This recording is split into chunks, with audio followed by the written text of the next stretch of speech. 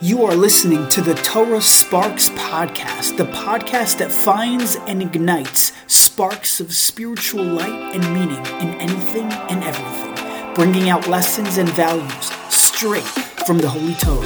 I am your host, Ori Strum. Let's jump right in. Welcome back to the Torah Sparks Podcast. This week's Parsha is Parshas Beshalach, a very monumental, very meaningful, very profound. Obviously, all of the Parshios are. But Beshalach, the Jewish people became Bnei Yisrael as they crossed the sea in 12 different avenues. The sea split. This is the Parsha of Oz Yashir, Moshe, Uvnei Yisrael, Esashi. Imagine like I just end up saying the whole thing. Right, this is the Parsha of Oz Yashir. It's monumental, I say, because the Jewish people were finally free from the bondage of Egypt. You know, it wasn't really till the sea splitting where the Jewish people were free. Yeah, they already had left about a week ago from Egypt, from Mitzrayim. But remember, Mitzrayim came, they had a change of heart, and they came running after the Jewish people. And the Jewish people were at this crossroads. They had their hair knocked. They were like, oh my gosh, what are we going to do? Coming from behind them were these blood-curdling Egyptians ready to pounce on them, say, come back as our slaves or we'll kill you. In front of them was this raging sea. On the sides of them, the Medrash tells us, were wild animals. There was no way. You look north, east, south, west, which, by the way, is an acronym for news, or SNU, or WENS. Okay, fine. What the hell will do for you? I'm not sure, but now you know. So northeast, by the way, I was just thinking, actually, southwest, I believe, flies south and west. I think maybe that's why it's called Southwest, like the airline company. Anyways, I know a lot of people are mad at them now, so we're not gonna dwell on them. Apologize if you had any bad experiences flying on one of those airlines. Okay, so the Jewish people, right, left, back, straight. Where are they supposed to go? And if you think about it, it was at that moment where they cried out to Hashem, and the Medrash says it's compared Yonasi b'chag ve'asela. It's like the dove bird in the crannies of the rock. And on one side, I believe the Medrash says that this bird was trying to, this big giant eagle, some type of dangerous bird, was trying to come get it. And then inside the nooks in the cranny where this Yonah, where this dove was nestling itself and trying to hide, all of a sudden there was like a snake coming for it. Oh, where should I go? What should I do? You know the place to turn? The Eibishter, HaKadosh Baruch Hu, Hashem. You see, you can be surrounded by all sides, laterally speaking, horizontally speaking, right, left, straight, back, northwest, southeast, the news. You could be surrounded by the news, okay? But there's one locale, there's one area, there's one location, there's one place where you actually have a sense of freedom. And that is up. The direction of up is never closed. Think about a pot, right? Pot is surrounded on all sides. And there's really no way out of the dark place of the internal of the pot, except if you go up. And it's interesting because Chazal actually referred to Mitzrayim as a kedera, as a pot. So the whole irony of it is that the Jewish people were in this pot, and they were surrounded on all sides, physically speaking, but there was one direction that was not closed off to them, and that was the direction of up. It was the upwards direction, connecting to their Father in heaven, reaching out to Hashem, saying, Hashem, help us. And ultimately they were saved. And we know what happened. Nachshon ben Aminadav ultimately jumped in. You got to be like Nachshon. Yeah, standing by the seashore. What are we supposed to do? Nachshon ben Aminadav decided, you know what, I'm going to jump in. And he jumped in. And it's really a lesson for us. the ability to jump in, even though something looks scary. I think I've said this much before. One of my favorite parables is the following. Imagine the National Geographic photographers. You ever see National Geographic? They get the most stunning, the most exquisite, the most exceptional, the most beautiful, picturesque pictures and video footage. But the question is, how do they do it? Do they have cameras worth millions of dollars? So you might say, yeah. I've done research, maybe $5,000. So yeah, it's expensive, but someone can afford that. What's the difference between me and the National Geographic photographers? How are they able to get the most amazing, the most different, the most breathtaking footage? And the answer is like this. You see, you and I, when we are traveling the world, I don't travel the world, but let's say you're traveling the world, or if you're around, okay, and you see a buoy in the ocean, it says, "Do not swim beyond this point. Dangerous sharks are here." Or you're climbing a mountain and there's a sign, a warning sign in red and yellow and all the scary colors. And it says, "Warning, avalanche may occur. Do not climb here." And you go out in the wild, and there's a big warning sign in the middle of the sand. It says, "Warning, do not enter here. Dangerous animals lie ahead." Whatever the sign says, whatever the case may be. You see, you and I, when we see those signs of danger, those warning signs, we say, "Hold up, I'm not going there." And we turn away, rightfully so, as you should. But these photographers and these videographers for National Geographic, when they see those warning signs, when they see those danger signs, when they see those signs that are projecting risk and potential danger beyond this point, they look at it as an entranceway. And that's exactly where they go. They look at these signs and say, that's where everyone else is going to stop. That's where we are going to go. And therefore they travel to the dangerous, the most exquisite parts of the ocean. And they capture unbelievable footage of, orcas and killer whales. And that's the same thing. It's on my mind because I think in the news there's been this, a bunch of dead whales have been showing up on the shore in New York. I don't understand. But killer whale and orca is the same thing, science fact. And you see footage of sharks and squids and these strangest parts of the ocean you've never been to. That's where they go. And they capture footage of, hyenas attacking zebras and places that you and I wouldn't go to. And they go on the top of these cliffs where it says, "Warning, do not enter." There might be an avalanche or something like that. And that's where they go. And they capture footage of these goats, like traversing on the edge of a mountain. How do they get that footage? Because they go where you and I don't. They see a danger sign, a warning sign, as an invitation. You see, in Hebrew, the word for danger is sakana. Sakana, danger. But if you rearrange those same letters, it spells another word, far different of meaning. It spells Knisa. Knisa is an entrance.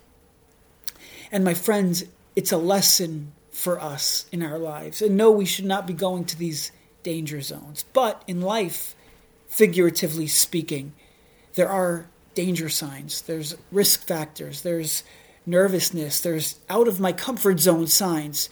Don't do this.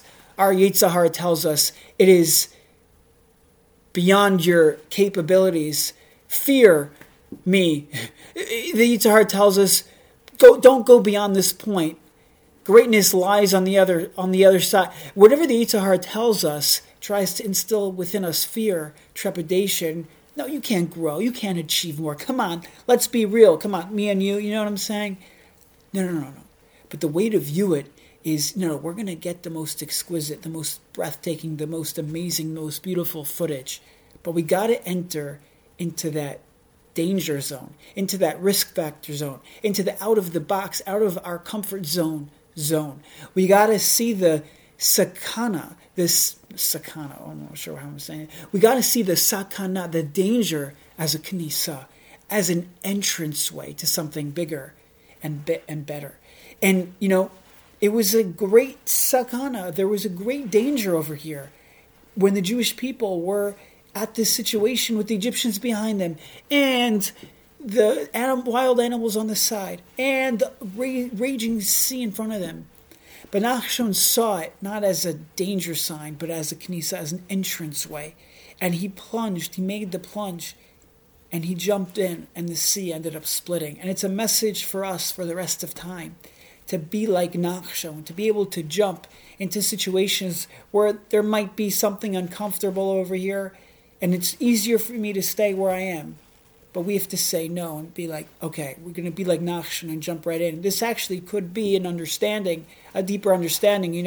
Our sages tell us that there's a connection between Kriyas Yam Suf, the splitting of the sea, and marriage. Because I'll say it's kasha, it's just as difficult, finding zivugim, shidduchim, marriage, and the splitting of the sea. So one answer to that could be it's just as difficult, meaning it's so easy for Hashem. Just right, there's no difficulty when it comes to Hashem. So as difficult as it was for him to split the sea, that's how difficult it can be for him to, arrange a shidduch. Meaning it's so easy for him, we just have to, obviously there's other factors and the timing and this and that, but it's not hard for Hashem. I mean, that's obvious. Something's not hard for Hashem. But there's another deeper meaning, I think, with this connection between Kriyas Yam Suf, marriage, and Nachshon, the one who actually caused the Kriyas Yam Suf. And that is sometimes in a relationship. It's a message for marriage, but for any relationship. And that is sometimes you got to be like Nachshon. And that is, you might not agree with everything. The situation might not look like, you wouldn't have painted this on your own. You wouldn't have set this up. You wouldn't have made this play call. But now that this is the situation, Nachshon, you're going to jump in. You're going to be mevater. You're going to jump in. You're going to say, okay, I trust that this is what's best for me. You're going to look at it not as a sakana, but as a knisa, as an entranceway. In fact, knisa, besides meaning entranceway, also means, if you look, it's replete in the Gemara throughout Ksubis, knis kansa is marriage. So it's really a lesson in that as well. I wanted to end off with the following. You ever like see a celebrity, someone famous, and you like feel so like elevated yourself. You feel like kind of cool, like you touch the same garbage can that you saw that famous person throw their can of Coke in. Or like I remember when I was on a airplane. Sorry, excuse me. I remember I was on an airplane. I remember seeing. I was flying back from Florida a bunch of years ago. I remember seeing Nick Markakis. Nick Markakis was an all-star right fielder, for the Baltimore Orioles. So basically a minor leaguer. I'm kidding. So he was a great baseball player. Anyways, I remember seeing him on a flight, and I thought it was the coolest thing ever. I remember when I got home, I told my friends and my family, like, you don't understand, I saw Nick Markakis. Like thinking about it like years later, like, okay, I saw Nick Markakis, and he saw me. No, he probably didn't. But, okay, fine, it was kind of cool. But, again, we have this thing where, like, we see someone famous, it gets to us. We're like, wow, look how cool. We try to, like, say, oh, I know him, I saw him, or this or that. I'm somehow connected to him, even though you might not be. And we do this because it's part of our psychology. There's something called celebrity syndrome. But, I wanted to take it with the following lesson, and that is, what creates a close relationship? Is it proximity, physical proximity? Oh, I was 4.5 feet away from this famous person. Now have more faith in me, and now I'm so important. Or right, physical proximity. Let me ask you another question about proximity. Who's closer to God? Is somebody who's in space, an astronaut in space, or someone who's a deep sea diver? Now, you could say, what do you mean? Someone who's in space, you're closer to God because Father in heaven. when it comes to a relationship with Hashem, physical proximity does not determine relationship, doesn't showcase true connection. It's like that when it comes to famous people, celebrities, and in our relationship with Hashem. Physical proximity doesn't show one's connection. The guy on the deepest, lowest place on earth can be the closest to Hashem, because a relationship with Hashem is about a deep, meaningful connection. It's about Zeh Keli V'Anveyu, which is this week's parsha, Oz Yashir. It's about Zeh Keli. This is my God, V'Anveyu. Now I'm going to actually do something about that. I'm going to take this relationship that I have and build on it and beautify it and make it different and special and unique to me. And that's where a real relationship. It's about not physical proximity, but about the synergistic energy between the two entities, between the two different factors involved, between the two beings involved. In this case, man and God. And the more we include Hashem in our lives, and the more He is Keli, He's our God, He's my God, and you have that personal connection with Him, and you see Him as part of who you are. You know, I'll tell you something, a story that happened not too long ago. It happened today. So I was talking with a bunch of guys after shul. Obviously, it was after shul, not during shul. And we were talking outside. I don't remember what we were talking about, but it was probably about nothing that important. But a guy, an older gentleman, came over to us, and he's like, "Oh, what real estate deals are you guys coming up with today?" Huh? I'm not even in real estate. Like, what is he talking about? And he was just trying to be nice, and he walked away. As he's walking away, I'm like to him, actually, you know, funny you mention it. You know, we're all involved in a real estate deal. You know, Hashem, the realest of them all, the most real entity out there, He put an estate. He put a piece of Him inside of us. There's a real estate. There's a real piece of Hashem inside each and one of us. It's called our neshama. It's a chilek aloka mima'al. And so, yeah, we're all involved in these real estate deals. We all have a piece of Hashem. Real estate, the most real real estate you can ever imagine, the most valuable real estate you can ever afford. And it's yours. Hashem gave it to you. And so when we tap into Zeh Keli and realize that, wow, there's that aspect in me, that part of me, that's a part of Him.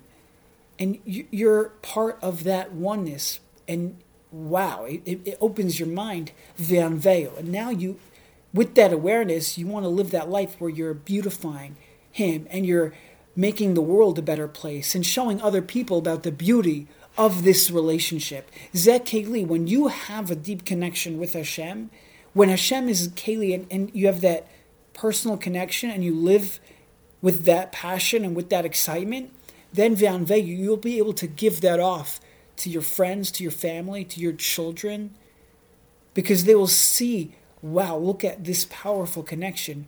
Look at this real estate deal. Look at this positive guy. Look at this meaningful person. Look at this growing yid. Anyways, that's all I have for you today. Thank you so much for tuning in to another episode of the Torah Sparks podcast. If you enjoy this content, please leave a rating. Please leave a review. This podcast was powered by Motivate, which is a new chat that I started, a WhatsApp chat. If you'd like to join, it's a platform I am going to be posting, a couple of times a week, maybe daily, some type of motivational content, Torah-based. Some of my short videos, could be blurbs, other pictures, things like that. If you'd like to get involved, then definitely hit me up, let me know, and I'll be happy to add you to the chat. Anyways, thank you so much for tuning in to another episode of the Torah Sparks podcast. You know the drill. If you didn't sign up yet, subscribe, please do so. And leave a comment, leave a rating. I appreciate it. It goes a long way. And with that, I'll see you next time. Have a good one, and have a good Shabbos.